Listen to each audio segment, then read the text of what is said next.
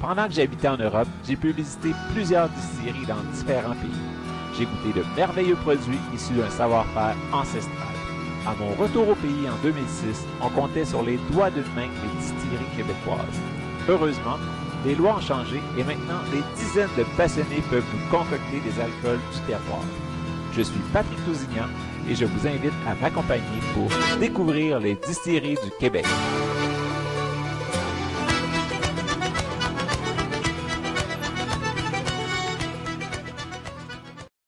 Bonjour tout le monde, ici Patrick Tousignan pour découvrir les distilleries du Québec en confinement.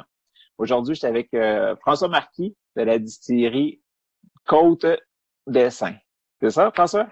C'est ça, effectivement. En fait, c'est le nom du rang à Mirabelle où la distillerie est localisée. Okay. Puis, comment vous est venue l'idée de partir une distillerie? En fait, c'est vraiment l'aventure de tripeux, de vrais tripeux. Chaque personne, parce qu'on est 8 dans cette aventure-là, plus notre maître distillateur. Mais à la base, c'est un noyau de 8 personnes qui sont des passionnés d'alcool fin, de vin, et qui voulaient simplement essayer de créer les meilleurs produits, ceux qu'on trouve pas, et de les offrir aux gens. C'est vraiment une idée de partage de dire on veut créer des produits exceptionnels et les rendre accessibles aux gens. OK. Parce que toi, dans la vie, tu es médecin. Oui. En fait, je suis médecin de soins intensifs à l'hôpital Maisonneuve-Rosemont. OK. Puis, tu as décidé de te lancer dans l'alcool. On en parlait un petit peu en entrevue avant, que l'espèce, pas de dilemme, là, mais de vendre l'alcool qui est une toxine quand on est médecin. Mais tu as eu une super belle réponse, fait que je vais te laisser l'expliquer. Ben, tu sais, je pense que comme beaucoup de choses dans la vie, tout est une question d'équilibre. Et il y a énormément de choses qu'on prend pour inoffensives, la nourriture, l'eau, qui ont des doses toxiques. Et donc, l'alcool, à travers ça, c'est une substance comme une autre. Et tant et aussi longtemps qu'on reste raisonnable, il n'y en a pas de problème. Et je dis toujours, boire moins, mais boire mieux. Et à un moment donné, c'est certain qu'on passe tous vers une petite phase où, peut-être en plus jeune âge, il y a un intérêt de l'ébriété. Bon. Mais ça fait partie de la vie, puis on passe à autre chose. Et moi, à travers la distillerie, j'ai aucun problème à faire la promotion de très bons produits parce que je dis pas à personne vider la bouteille. Ce que je dis aux gens, c'est ayez du plaisir en société, restez raisonnable, soyez prudent, conduisez pas. Toutes les choses de base. Je pense que les gens sont rendus extrêmement matures au Québec. On n'a pas... Moi, j'ai des flashbacks des années 80. Là. Je pense que notre société a énormément changé par rapport à sa perception et son utilisation de l'alcool. Et je suis extrêmement à l'aise d'être un docteur qui vend des produits de l'alcool. Oui, parce que ça peut être considéré un peu comme un médicament, comme un autre, mais en même temps, c'est ça, un des plus gros problèmes de notre monde moderne, c'est le stress. Fait que un petit verre tranquille, c'est bon pour le stress, ça calme un peu. Fait que... Exactement. Puis il n'y a rien de plus plate qu'une vie plate.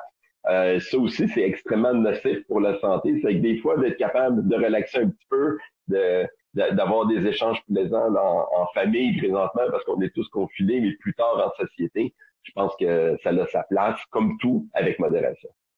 Puis là, comme premier produit à la S1E4, vous avez le gin, qui s'appelle du nom de la distillerie, Côte d'Essin. Veux-tu nous en parler un petit peu? Oui, alors ça, c'est un gin qu'on a eu énormément de plaisir à fabriquer. D'une part, parce que ça a été dès le début une situation de partage, c'est-à-dire qu'on s'est tous les partenaires, on s'est assis avec nos collections de gin, ce qui a fait quand même une quantité impressionnante de gin sur plusieurs tables. Et là, on a travaillé vraiment une dégustation pour identifier les saveurs que tout le monde aimait, puis on a travaillé sur des prototypes, et vraiment pour se faire plaisir et créer quelque chose qui allait être assez unique. Et nous, à la base, on est des producteurs de whisky. La distillerie a été créée vraiment pour mettre un whisky québécois sur le marché, un whisky de très haute qualité. Et un whisky de qualité prend du temps. Donc, en attendant, on s'était dit, on va essayer de se faire le gin qui nous ferait triper, le gin qu'on dirait, wow, ça, c'est rendu mon gin. Et comme notre distillerie produit son propre grain, qu'on fabrique vraiment tout à partir de zéro, on a nos propres champs, on a 25 hectares de champs qu'on plante à chaque été. On voulait garder ça. Alors nous, notre gin, ce qui est intéressant dedans, c'est que le grain est là. Fait qu'on pense toujours qu'un gin doit commencer avec un alcool neutre. Hein? C'est une espèce de règle. Là. Faut que l'alcool soit neutre. Fait que techniquement, c'est une vodka avec laquelle on infuse du genièvre et d'autres sortes d'herbes. Nous, on a décidé de traiter notre céréale comme un botanique.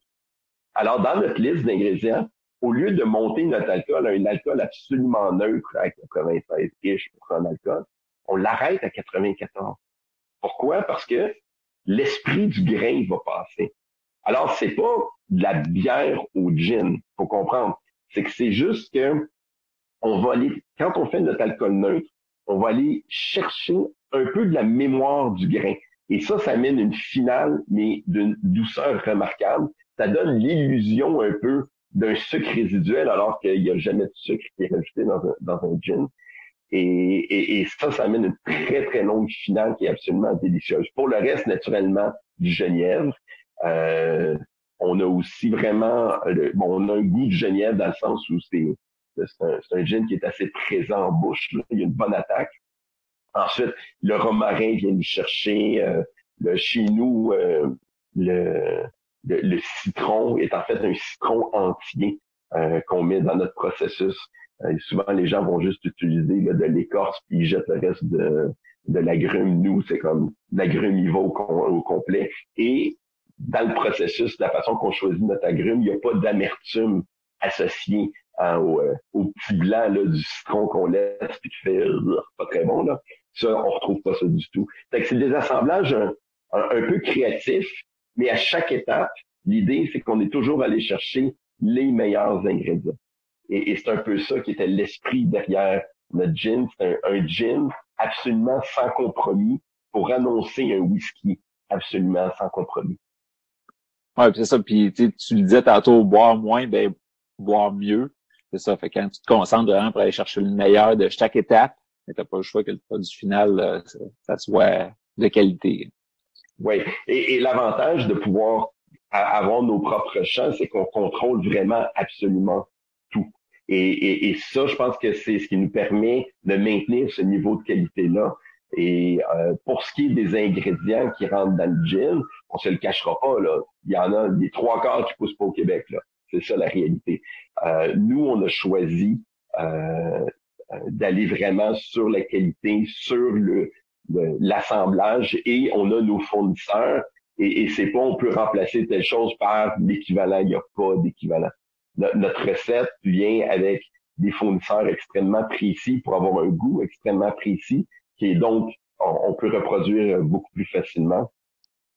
Mais c'est certain que pendant une époque COVID, l'approvisionnement de certains ingrédients est un peu plus problématique. La bonne nouvelle, c'est qu'on avait stocké beaucoup au début de la crise. Ben, tant mieux, comme ça, vous pouvez continuer à produire puis rendre les gens un petit peu plus tranquilles chez eux. Mm-hmm. Puis vos champs, c'est surtout maïs, de l'orge, du seigle, c'est... Alors, on est 100% orge. C'est parce que c'est, à la base, on se rappelle, c'est pour faire notre whisky. Notre whisky est un whisky de tradition écossaise, 100% malt. On n'est pas dans le bourbon, on n'est pas dans le rye. J'ai rien contre ces produits-là, c'est pas là qu'on a décidé d'aller. Fait que nous autres, on est dans le malt complètement. Naturellement, une céréale qui pousse extrêmement bien au Québec. Et aussi qui est très avantageuse au point de vue écologique. L'empreinte de carbone est relativement basse sur le malt. Pour nous, en ayant nos champs aussi en arrière de distillerie, on peut le surveiller à chaque jour. Puis quand on dit c'est aujourd'hui qu'on récolte, c'est aujourd'hui qu'on récolte. D'ailleurs, on a semé cette semaine. Okay. Puis ça, on n'a pas parlé avant, fait que je sais pas comment vous roulez, là, mais le maltage, est-ce que c'est vous autres qui le maltez sur place ou c'est juste la céréale qui est utilisée avec des enzymes ou? Alors non, on n'est pas très enzyme, on est plus vraiment sur la méthode traditionnelle. Encore là, le choix des enzymes, hein, moi je fais beaucoup de recherche et développement. Il y a une place pour tout, là, mais c'est juste nous, on a décidé d'y aller le plus naturellement possible. Présentement, on a une entreprise qui s'occupe de notre maltage, qui fait un excellent travail, qui contrôle très bien tous nos lots. Donc, ce qu'on envoie, c'est ce qui revient. Ça, c'est quelque chose qui est important. on a une traçabilité de chaque poche. Mais c'est certain qu'on a l'installation qu'on est en train de développer pour commencer le maltage à petite échelle. Parce que c'est certain que de faire son maltage soi-même est un défi absolument dantesque. Et donc, probablement qu'on va réserver notre propre maltage au whisky pour commencer à certaines bouteilles de whisky. On a aussi un fumoir dans la plus pure tradition écossaise avec notre tour du Québec. Ça va être aussi la prochaine étape. Là, quand on va faire notre maltage, on va commencer à fumer notre grain aussi. Pas pour le gin, naturellement, mais juste pour le whisky. Quoi que je dis naturellement, mais j'ai toujours la tête à essayer de développer des choses avec mes collègues. Qui n'est pas dit qu'on verra pas un produit tordu arriver à un moment donné, mais pour l'instant, là, on n'a pas encore utilisé. Bon. Puis vos premiers whiskies, ils vieillissent depuis combien de temps, là, aujourd'hui? Alors c'est vraiment intéressant parce que au Québec, comme au Canada, c'est 3 ans pour pouvoir sortir un whisky. Là, ça c'est légal. Nous, il nous reste encore 2 ans. Ça fait que ça. Il y a beaucoup de gens qui ont hâte d'y goûter. Nous, on triche un petit peu. Naturellement, ça s'appelle la qualité, recherche, qualité, développement. Pas le choix. Il faut se dévouer. Il faut. Et il y a des produits extraordinaires qui s'en viennent. On est étonnés. On a des professionnels, là, des collègues à Matt qui sont venus visiter, qui ont goûté à l'aveugle de nos berries et qui nous ont dit que on pourrait, d'un point de vue gustatif, déjà le mettre sur le marché. On a un programme de berries sur lequel on a planché énormément. On a des berries exceptionnelles pour le vieillissement du whisky, dont on est très fiers. Je sais pas si les gens réalisent, mais trouver du bon berry, c'est extrêmement compliqué. Et on a du Pedro Ximénez, on a du Porto, on a du Sherry, on a les fameux berries en érable japonais, en chêne japonais. On a réussi à en avoir. On a de l'Armagnac, on a du Sauterne. C'est extrêmement complexe. C'est une chasse au trésor. Quand ces barils-là arrivent sur le marché, il faut être capable de sauter dessus, il faut les importer rapidement, il faut aussi les remplir rapidement. Et ça, c'est ce qu'on fait là, de façon diligente. Et tout ça, on empile. Il y a des choses vraiment surprenantes et le whisky vieillit très, très bien et très rapidement au Québec. Alors, c'est une particularité qu'on a comparativement à des pays à température constante. L'Écosse, il fait jamais très chaud, il fait jamais très froid. Ça fait que le vieillissement est lent. Quand on passe de moins 40 à 40, qu'on fait assez fréquemment au Québec, ça amène un vieillissement accéléré. Là, ça, c'est certain que présentement, on ne fait pas rouler nos entrepôts avec moins 40-40, là, mais quand même, c'est impressionnant. Là, on est extrêmement surpris de la tournure là, du vieillissement. Je t'écoute parler de tes whisky puis j'en salive déjà, là, j'ai hâte. la couleur, quand on a ouvert le premier baril de Porto, la couleur que ça avait, c'était comme juste wow. Et on a aussi beaucoup de barils de Bourbon. Et là, on a des barils là qu'on commence à promener d'un baril à l'autre parce que naturellement, si on laisse du whisky 3 ans de temps dans un baril extrêmement puissant, mais il y a quelque chose qui existe comme trop barriquer un whisky. Donc, à un moment donné, comme on disait, hein, il y a une modération aussi dans les saveurs. On peut pas juste dire je vais vous faire une bombe de Porto. À un moment donné, trop, c'est trop. Et c'est là que d'avoir Matt Strickland, qui est notre maître distillateur, c'est une perle extraordinaire, puis il a une connaissance. Il peut juste, comme malgré sa jeunesse, parler de ça. C'est extraordinaire là, de l'avoir avec lui. Fait que là, minimum encore 2 ans avant qu'on puisse goûter ça en SAQ. Là, il y a votre gin. Puis entre-temps, vous développez d'autres produits là que vous envoyez sur le marché là pour rentabiliser un peu votre investissement. Là. Ben, il y a la rentabilisation est une chose, mais ça, c'est des produits niches. Ce qui va sortir, là, c'est une liqueur de cacao. Là. Déjà, les gens, des fois, j'en parle à l'époque, les gens disent, c'est comme un flashback des années 80. Je dis non. C'est parce qu'on l'a fait, parce qu'encore une fois, on n'était pas satisfait de ce qu'il y avait sur le marché.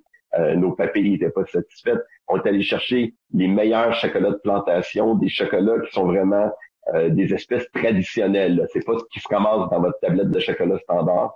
On les fait importer par petits lots. On fait une technique assez complexe où on les infuse dans l'alcool. On infuse le chocolat après qu'on ait fait la torréfaction est faite sur mesure, fait que c'est pas une torréfaction commerciale. Fermentation, après ça ça patauge dans l'alcool, là, on a une infusion. Après ça, une distillation. Et après, on réinfuse certaines parties du chocolat pour aller chercher les huiles plus lourdes qui n'ont pas passé dans le processus. Ça donne une liqueur extraordinaire pour les amateurs de vrai chocolat. Ça n'a rien à voir avec du sucre liquide. On met un minimum de sucre dedans, parce que sinon, encore là, ça peut être assez impressionnant. Il y a une amertume qui peut être assez impressionnante. Et ça, c'est un produit de niche. Ça va arriver en très, très, très petite quantité.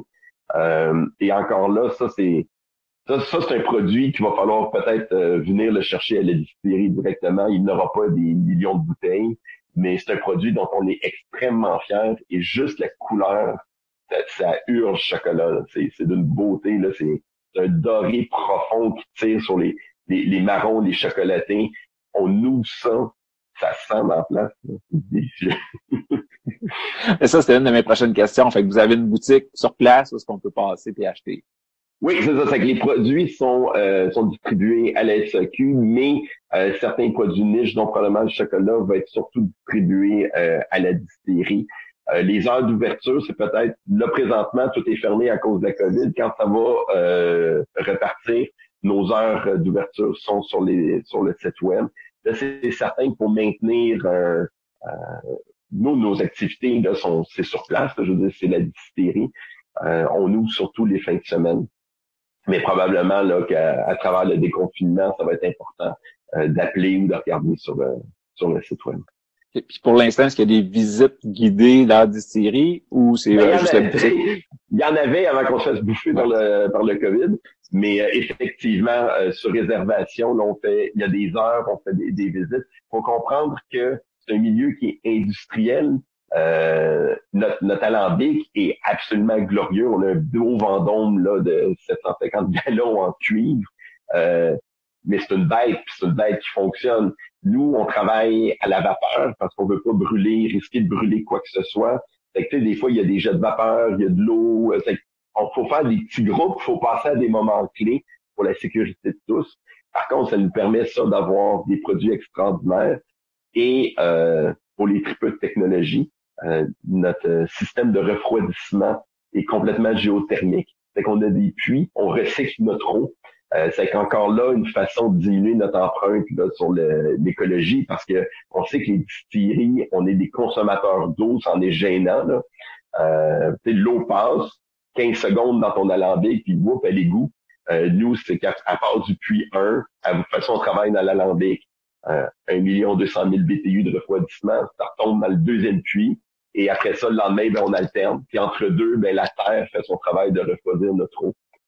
Donc, quelque chose où je pense que tout le monde y trouve son compte. Wow, c'est cool, ça, de penser plus loin que juste le produit, puis tout, de penser vraiment une sorte de t'entendre parler.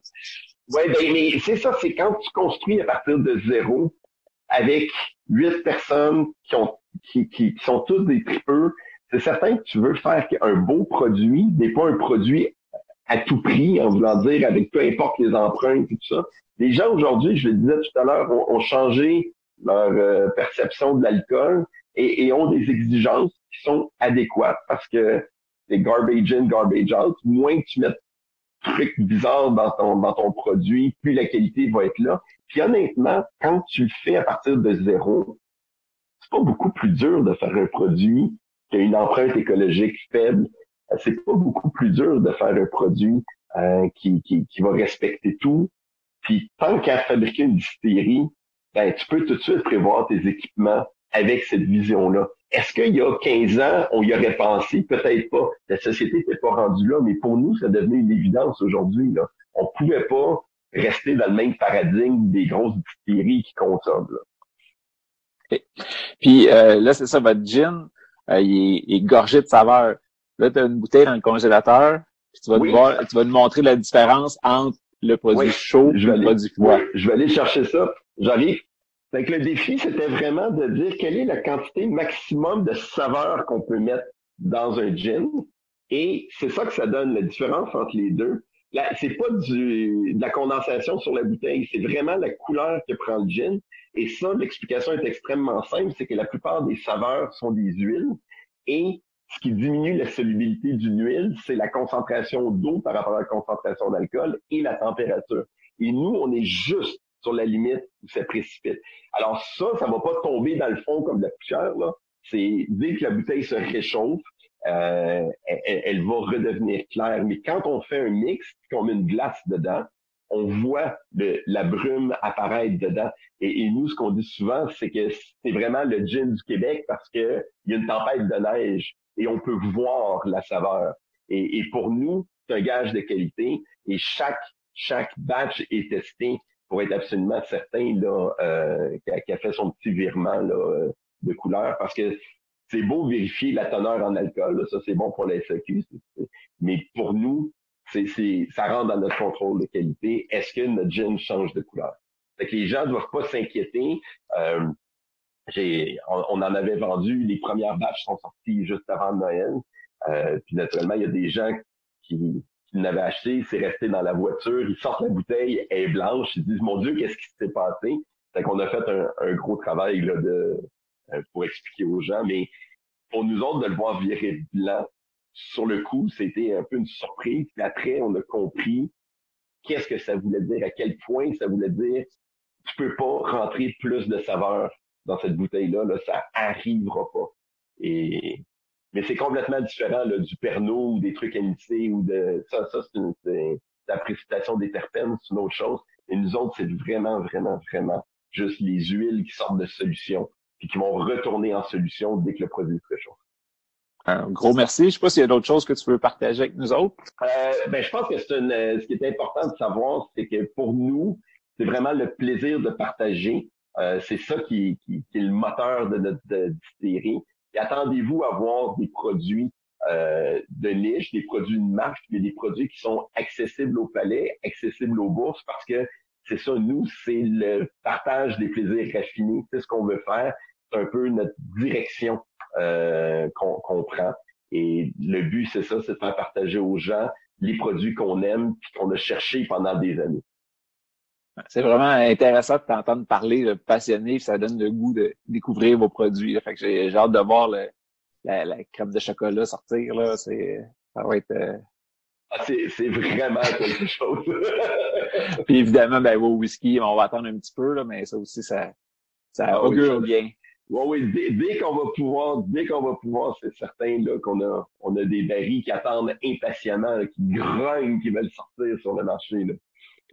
Puis la réouverture, vous allez, pour les visites et la boutique, vous allez suivre qu'est-ce que le gouvernement va dire ou si vous allez plutôt l'annoncer sur Facebook un peu partout, mais que ça réouvre? C'est certain qu'on n'ira jamais contre le gouvernement, là, ça serait un petit peu gênant. Mais oui, restez accrochés sur les plateformes, les médias sociaux, l'Internet, le site web. On va annoncer là. Si vous avez un doute, appelez, envoyez posez vos questions, on répond. Puis c'est certain que quand on va être ouvert, on va essayer de faire quelque chose pour que ce soit évident pour tout le monde qu'on est là, qu'on est ouvert et que vous pouvez passer. Combien de temps de Montréal à peu près se rendre chez vous? Ça dépend surtout du trafic, mais je dirais c'est sorti de 31 de la 15 Nord. Je suis capable de le faire en 30 minutes là, quand on n'est pas pris. Là. C'est très accessible de Montréal, puis du moment que tu sors de l'autoroute, c'est pas compliqué. Là. Ça a été 7 minutes, 8 minutes de l'autoroute, là, c'est pas très, très, très facile à trouver. Parfait. Un gros merci, François, de ton temps. On sait que tu travailles fort ces temps-ci, pas mal, tout le temps, mais spécialement avec le COVID. Donc, un gros merci, puis on va aller vous visiter, c'est sûr. Un gros merci d'avoir permis de partager cette belle aventure-là avec toute la gang. Merci. Bye bye.